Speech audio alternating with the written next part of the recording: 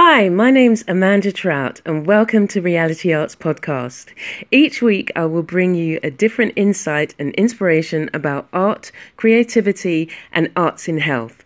Join me as we step out of our comfort zones, unwrap those hidden gems, and move forward in our creative purpose. You're listening to Reality Arts, helping you to increase your creativity and unlock your hidden talents. Hello and welcome to today. Well, welcome to Reality Arts Podcast, and today is Monday and we're going to be talking creating in faith. What I decided to do is that, what was happening on Mondays is that I'd be telling you all about the arts events, and as I'd mentioned in previous podcasts, I want to actually bring together all the arts events on one day, as opposed to merging two different topics on the same day. And it's looking like Wednesdays is going to be the day where I talk about all the arts events, and I'll also be doing some reviews and talking about supplies and looking at how, as a carer or as anybody working in the arts, can use it as a therapeutic tool, can use art as a therapeutic tool. So I'll be giving you some hints and tips on Wednesdays. And eventually, because I tried to do this, I tried to get it all together, but there's just so many things that I need to put in place beforehand that I will be bringing in some artists talking about their work. So that's all to come throughout the year. And so we're going to be starting off with the events, with the reviews, and setting the foundations first before we run off. And I've definitely got some really interesting people for you to listen to, for me to talk to and hear about what they're doing in their corner of the world to do with arts and health. So I just thought I'd let you know about that, and it actually fits in quite well with the title in terms of the decisions I'm making and the kind of journey, the adventure, the plans that I want to put in place that will be a blessing. And that's really essentially what I really want to do, and I hope that I'm doing. So thank you so much for joining me today. Today we talk about creating in faith is not only tapping into where you are in terms of your faith and how, the scripture, faith is the substance of things hoped for and the evidence of things not yet seen. Now we have faith that, and I'm sure I've touched on it before, that the sun will rise and set, the moon will come out at night. Well, the moon is there always. And the stars, we know that if you jump off a tall building, you know that what's going to happen. The laws of gravity means that unless you've got a parachute, unless you're in a plane, you're going to meet the floor, the ground, if you jump off. So we have faith in so many other things. We're standing at a bus stop, the bus is going to come usually two buses come at the same time. Anyway, so today, as I said, in terms of creating in faith, it's also about, as artists, because that is my foundation, as artists, how we create and how we grow and how we use our art as a tool. Now, for me, art is not just the things that I create, the things that I do, even this podcast. And if you if you come and join me on my blog, my websites, my other social media sites, they're created for a purpose. Now, I'm not always aware of that purpose. I just know that I need to do this. Like I knew I needed to start a podcast. I needed to share information. I needed to share some of the things that I was doing. And he always starts in the background there, guarding the territory. So, and I think that's the same with all of us. We all have a purpose, and it's as we start, stepping out, that purpose becomes more evident as we start doing the things that we feel called or led to do, or so you're not sure why you've done a particular thing or you start a particular thing, but you know that you feel compelled to do it. And I also find that when I'm, starting a new piece of work, I feel as if I need to work in fabric or textiles or sculpture, and then I kind of launch into it and find and feel my way. But anyway, so we're talking about maturity. Now there's a whole lot that you can say about maturity. When you think about it, is it something that we teach? And we think about how we learnt it growing up, and it's usually through experience. It's usually through, trying something and it not working, what other people call failure. But I don't call it failure. I call it, it just hasn't worked at that particular time. It's an example of needing to try again. Or was it the reaction to the responsibilities that we gained as we got bigger and the way that we deal with the situations? We also have challenges, and we need to look at how we can face these challenges, how we overcome the challenges. And I guess maturity is a kind of culmination of all these things. We're given responsibility. We see how we can work it. Like if I think about my experience with my mum living with dementia, now I had no experience of it at all, but I had to work out ways to deal with the situation. And as every day passed, I learned something new, and I was able to then reach back into that new level of maturity and understanding to move forward. And I kept kind of going back, looking, seeing what I'd learned, seeing what I need, researching, asking for help, asking other people what they did.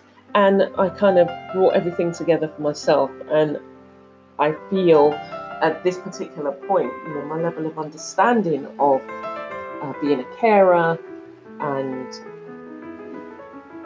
helping somebody who is living with dementia or other carers who are experiencing that, I think I come with a certain level of maturity that I've gained over the years, and it's like over, say, 17 years. So we can, some people have responsibility forced on them at a very young age. I had responsibility. I wasn't young. I wasn't like, a child. I was in my 30s, actually. So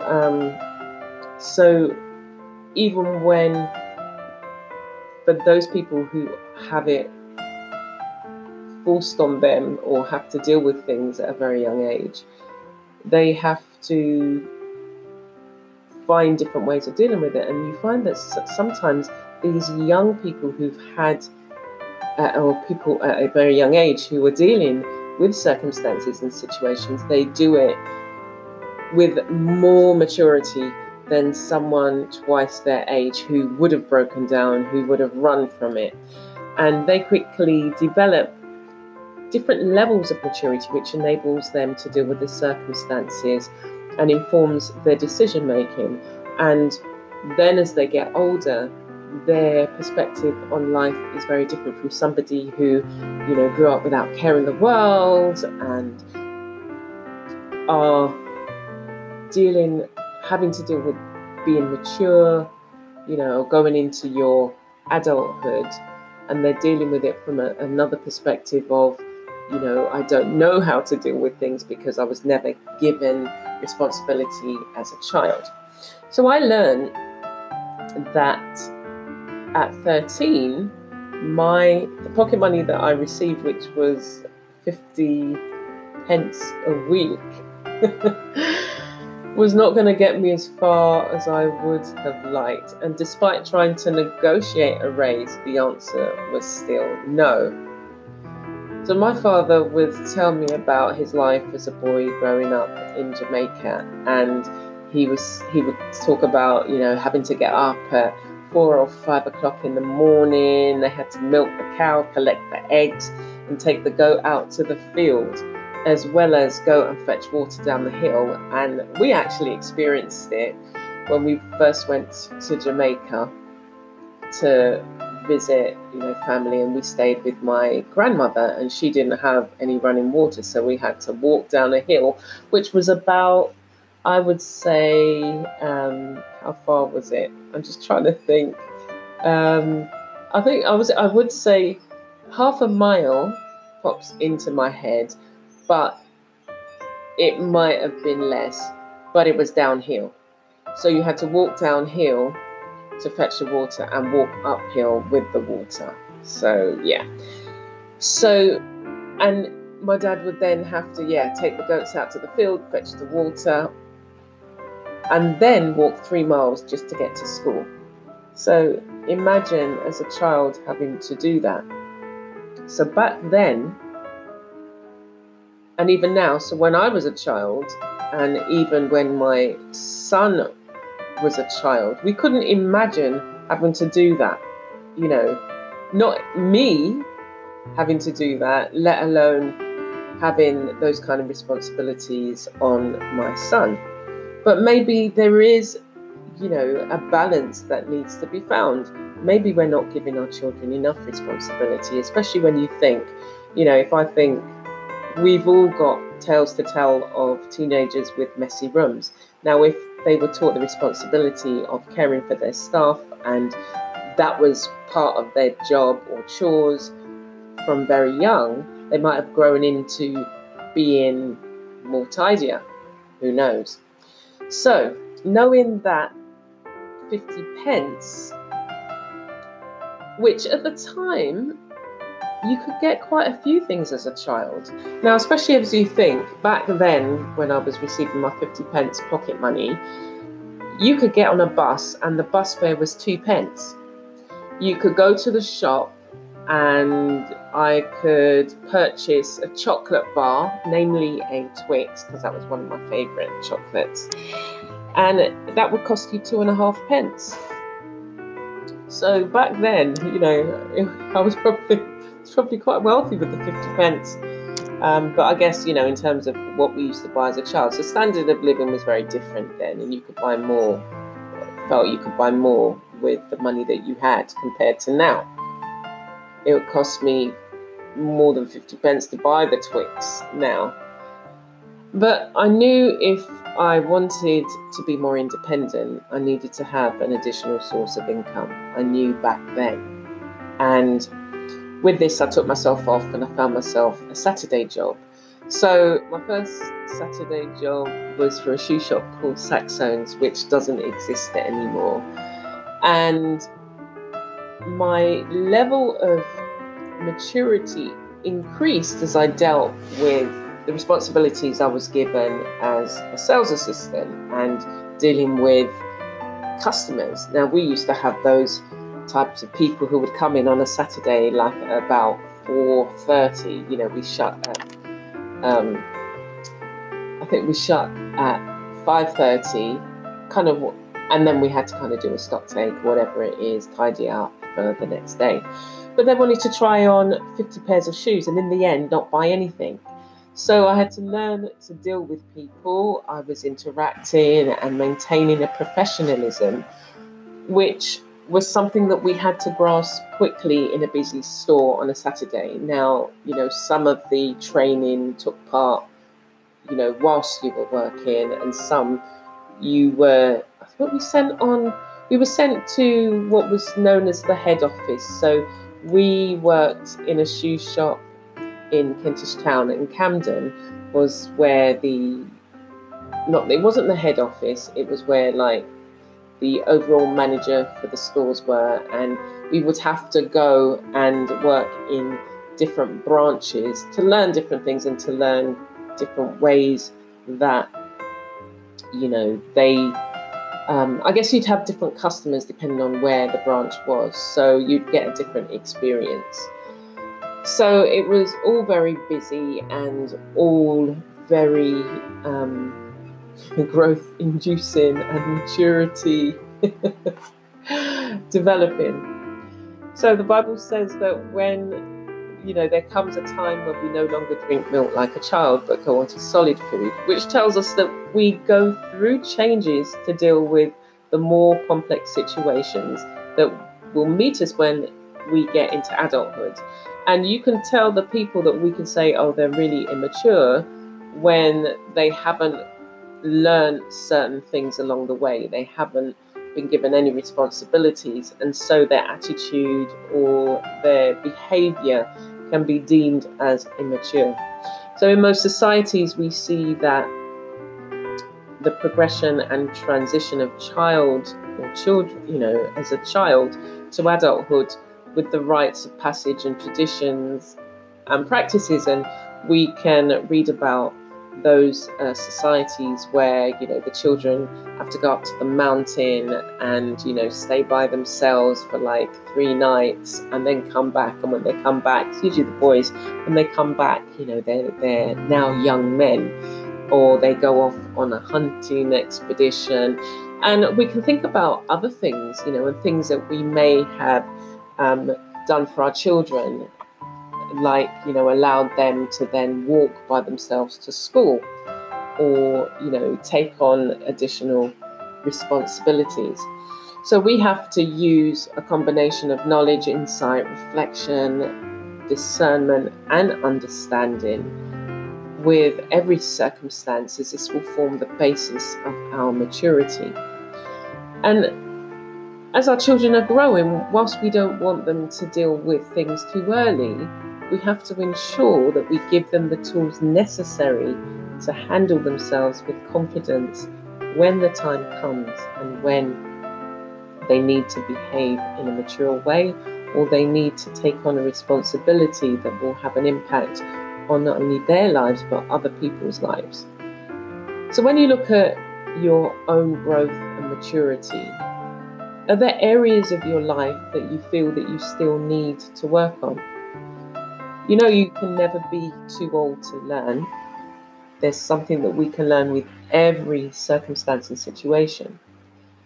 So what are you going to spend time on transforming for your own good and for the new levels of maturity that you're going to need for the new circumstance and situation, or even adventure that you find yourself on? So with that, as I always say, take out your art journal, or if you've got your art journal out already as you're listening to this podcast episode, think about the areas that you can make note of, that you can express in color, through image, through symbols, through shapes, and think about how you have matured over the years, and the areas of your life that you still feel might need tweaking or exposure to something or nurturing. So take care for now, and I'll see you soon. You're listening to Reality Arts, helping you to increase your creativity and unlock your hidden talents. Thank you for listening to this week's podcast. You can check me out on my blog or YouTube channel for more creative insights, videos and reviews. Stay blessed and be a blessing.